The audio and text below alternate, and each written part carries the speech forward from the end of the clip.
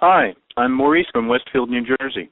The Sound of Young America is an independent production supported by listeners like you and me. If you'd like to donate to support the show, visit MaximumFun.org and click on Donate. Live on tape from my house in Los Angeles, I'm Jesse Thorne, and this is The Sound of Young America from MaximumFun.org. Radio sweetheart on the airways, it's the sound of young America. Maximum fun, maximum fun, maximum fun.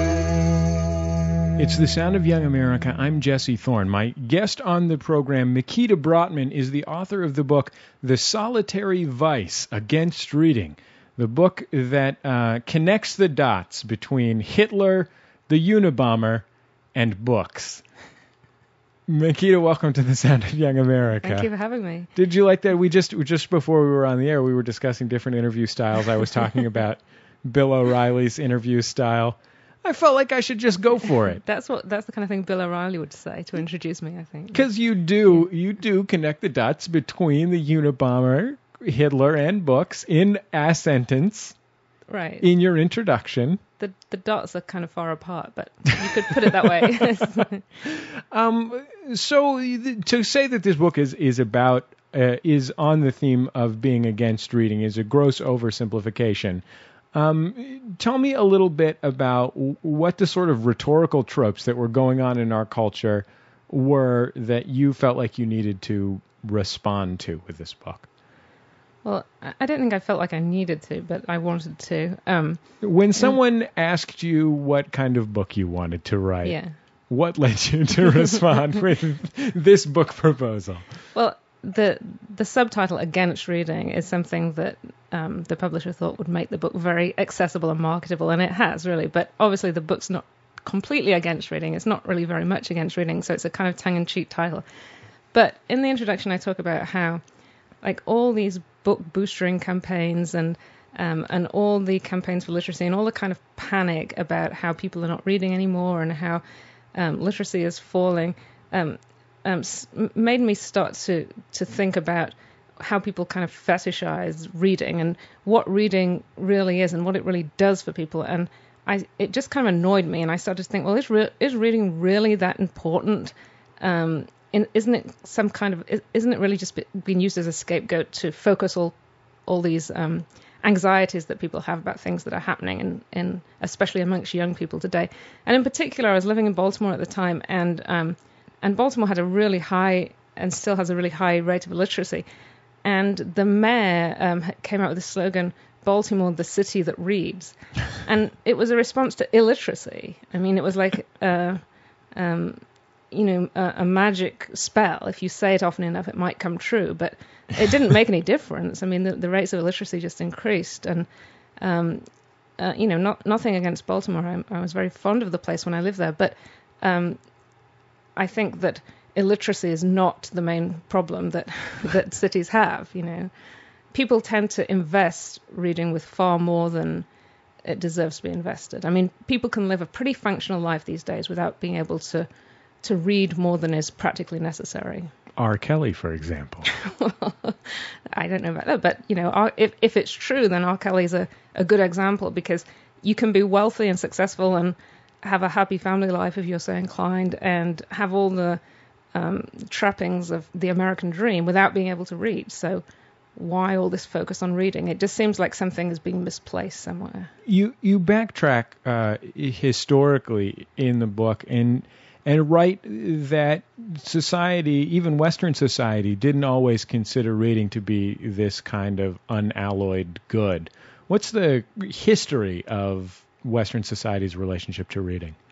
Well, I think it's complicated because it depends on your class and education, but it's really, I mean, people forget that it's really only recently that reading has been taken for granted as something that everyone can do, and that literacy is something that everyone automatically learns in school. And in fact, that's only really in the last sort of couple of hundred years that's happened. And in the past, before the advent of digital entertainment, books were actually seen as dangerous, and for example, during slavery in the U.S., slaves weren't allowed to read because, apart from the Bible, of course, because if it was considered that it might lead them towards rebellion and dissatisfaction.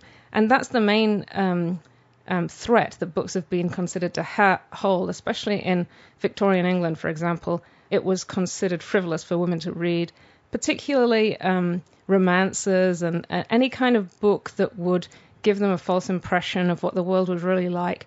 So romances might give young women the idea that marriage was all about love and desire and joyful excitement instead of like domestic drudgery. So books were seen as sort of leading to dissatisfaction with the reality of life. And that seems ridiculous to us today. There's nothing dangerous at all about books, we believe. But as I say in my book, that's kind of what happened to me. You know, that's kind of the experience I had. I read an awful lot as a teenager, and I was pretty disillusioned when I got out into the real world and saw that things weren't quite as exciting as I believed them to be. One of the historical precedents that I found the most interesting was Socrates, who argued that books were useful to almost in a reference sense, but actually worked against one's ability to think. Right. Because he saw that he believed that books weren't the real thing. They weren't the thing itself. They were like an aid to memory, the way that, you know, Cliff's Notes might be or Post-it notes might be today. And the thing itself was knowledge and experience and thought. And so having a book was like a handy, you know, having your BlackBerry handy or having Wikipedia handy, but it wasn't the thing itself, which an educated person should assimilate for themselves, you know, as part of their own intellect. You write about seeing a library poster that features a couple of bears hanging off of some balloons that say reading can take you on marvelous journeys or something like that. Do you know that post? It reminded me very distinctly of the part of the theme song of the television program Reading Rainbow that went, butterfly in the sky, I can fly twice as high, take a look, it's in a book.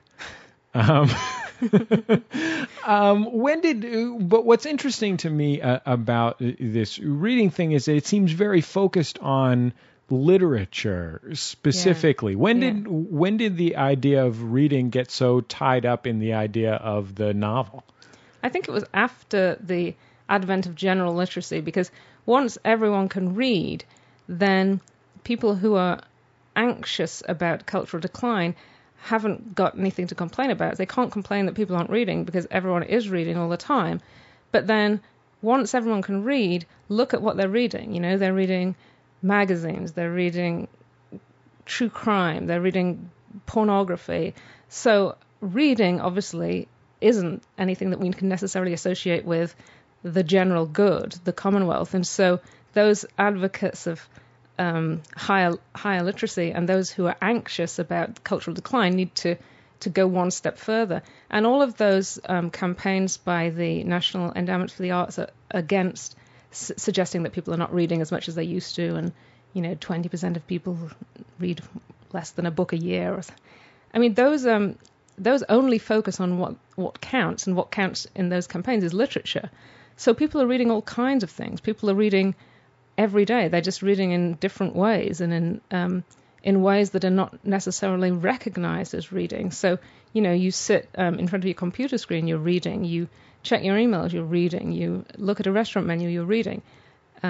You're just not sitting there with a 3-volume novel in front of you. It's The Sound of Young America. I'm Jesse Thorne. My guest is Mikita Brottman. Her new book is The Solitary Vice Against Reading. We'll have more with Mikita in just a minute on The Sound of Young America.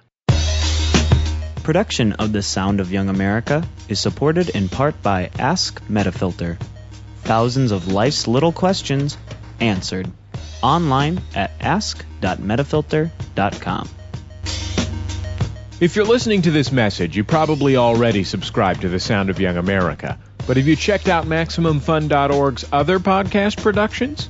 You can join the thousands who are listening to Jordan Jesse Go every week.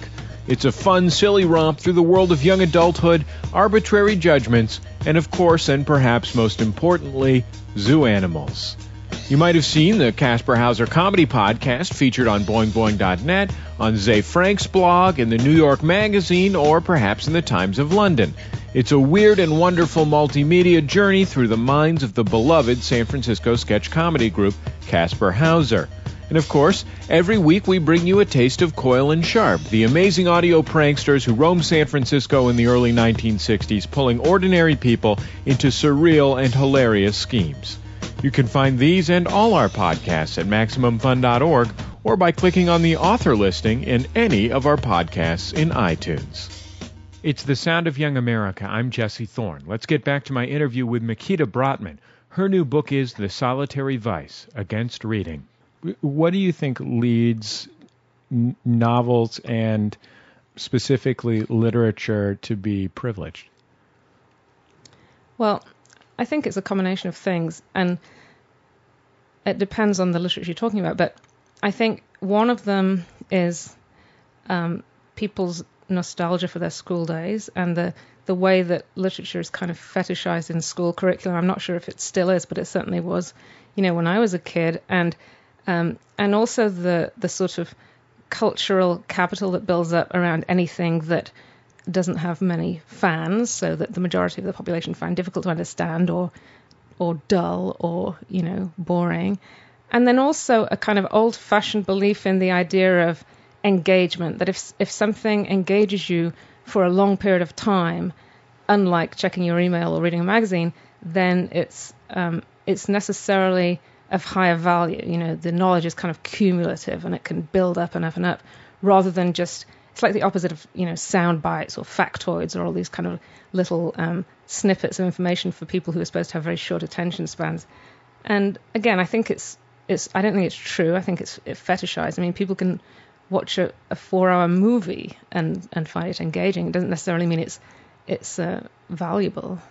Tell me about what your relationship with books was as a child and as a student. Well, I really loved books, and I read a lot. And the title of the novel is The Solitary Vice, because that's what reading was for me. It was a vice that I did in private, usually late at night, in bed under the covers. We should take this opportunity to mention that the solitary vice as a phrase comes as a Victorian euphemism for masturbation. That's right. And I thought everybody knew that, but I guess they didn't. Apparently not. Maybe that's gone out of fashion too. But I compare the two and say that, in the past, people thought masturbation was evil and would send you straight to hell. And today people think, well, that's the best way of getting to know your body, and masturbation is encouraged, and it's seen as not necessarily a route to something else, but as a sexual pleasure in its own right. And nowadays, not many people have very little to say against masturbation, but the same used to be true of reading, that reading was considered kind of sinful and a substitute for the real thing. And now it's sort of a panacea, and it's a kind of cure-all. So what interested me as a kid was anything that kind of took me away from the world I was in. I don't know if that, sounds familiar to you, but I think a lot of kids go through that experience where they're unhappy and they escape into books. And for me, it was like horror fiction, gothic novels, romance. But what was an escape was going into the past. So I really liked kind of, early gothic novels and very old-fashioned language. And I really, I read everything by Jane Austen and Charlotte Bronte and Emily Bronte. Everything I could get hold of that was romantic and exciting and adventurous.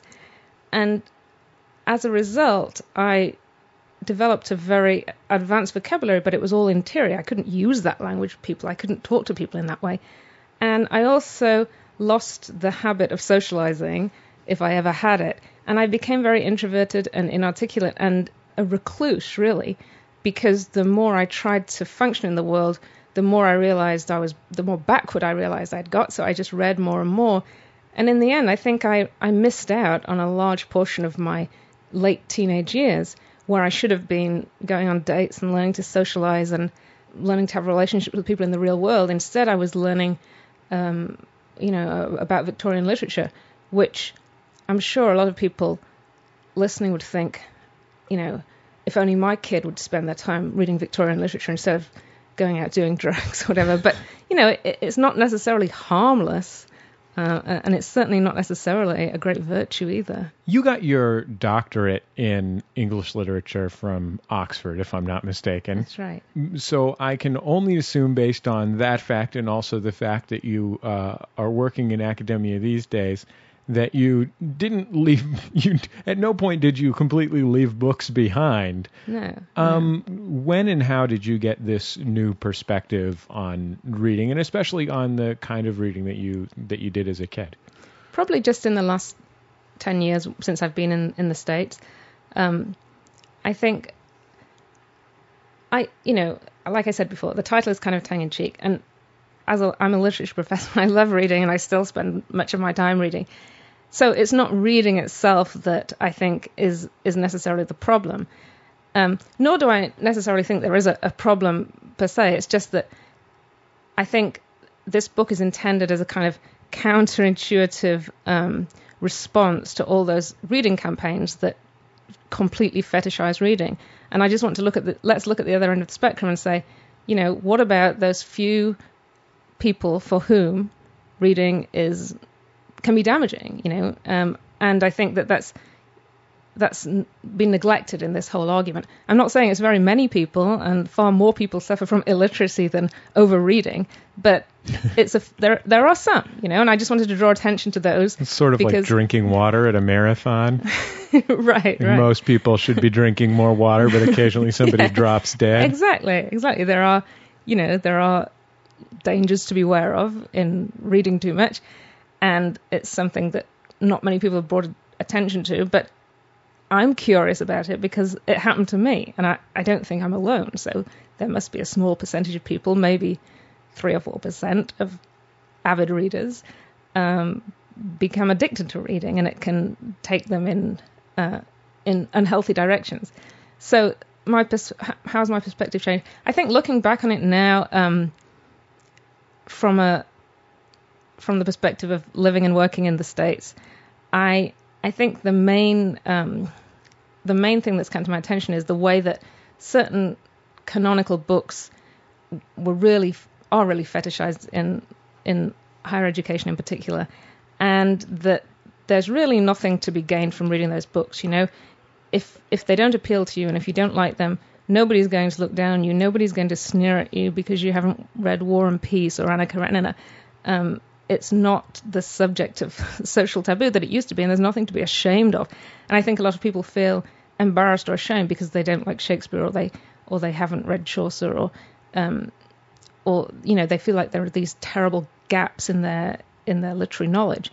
And in fact, so what? I mean, reading Chaucer isn't going to put dinner on your table.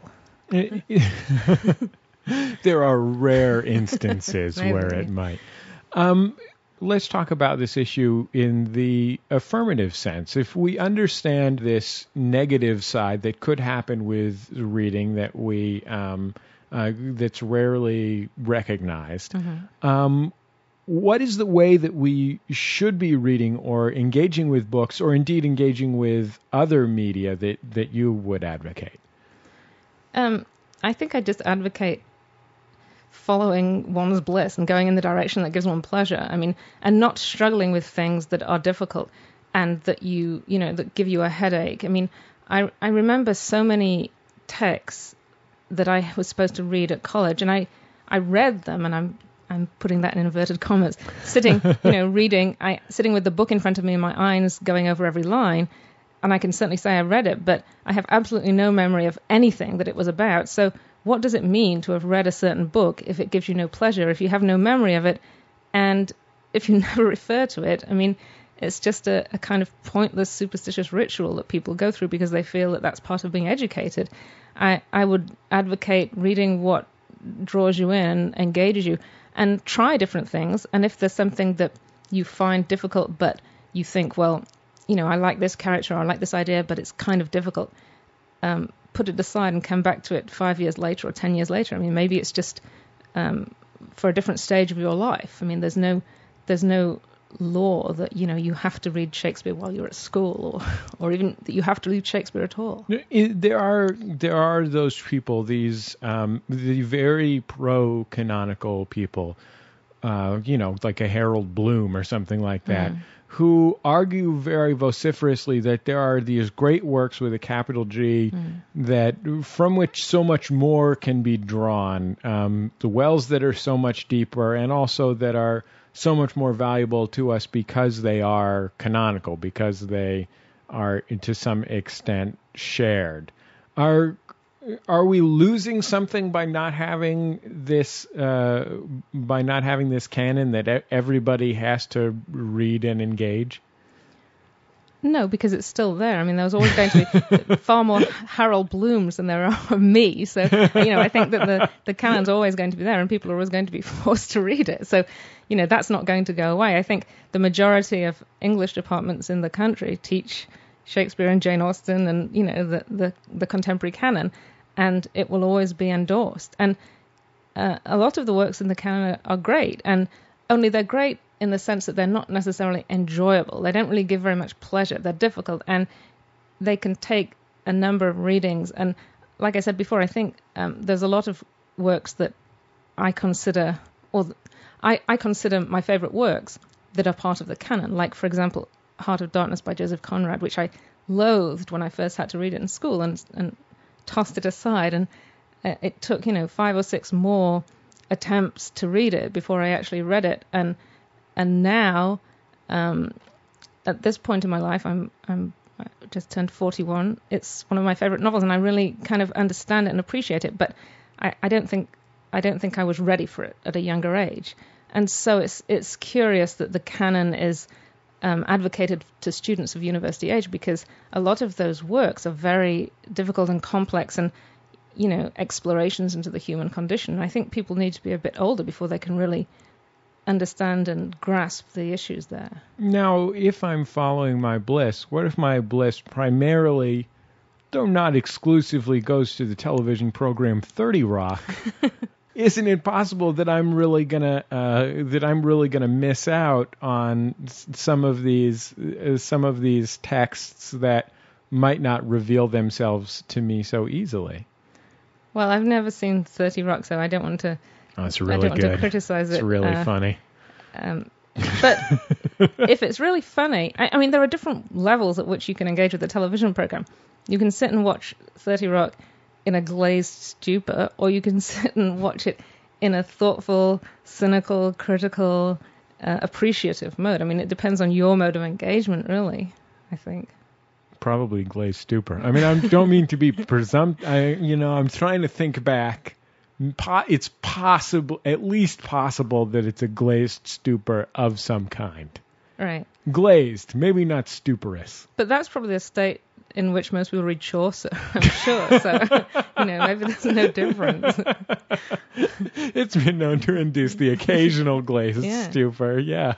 Well, Mikita, thank you so much for making the time to be on The Sound of Young America. Thanks for having me. Mikita Brottman is the author of, among other books, The Solitary Vice, Against Reading. Thanks again, Mikita. Thank you. That's our time for another scintillating Sound of Young America Super Show. I've been your host, Jesse Thorne, America's radio sweetheart. The show produced by Speaking Into Microphones. Our theme music written and performed by Dan Grayson with help from myself. Interstitial music provided by Dan Wally. The show is edited by Nick White. Our intern is Casey O'Brien. You can find us online at MaximumFun.org. You can also email me directly at jesse@MaximumFun.org. We'll see you next time on The Sound of Young America.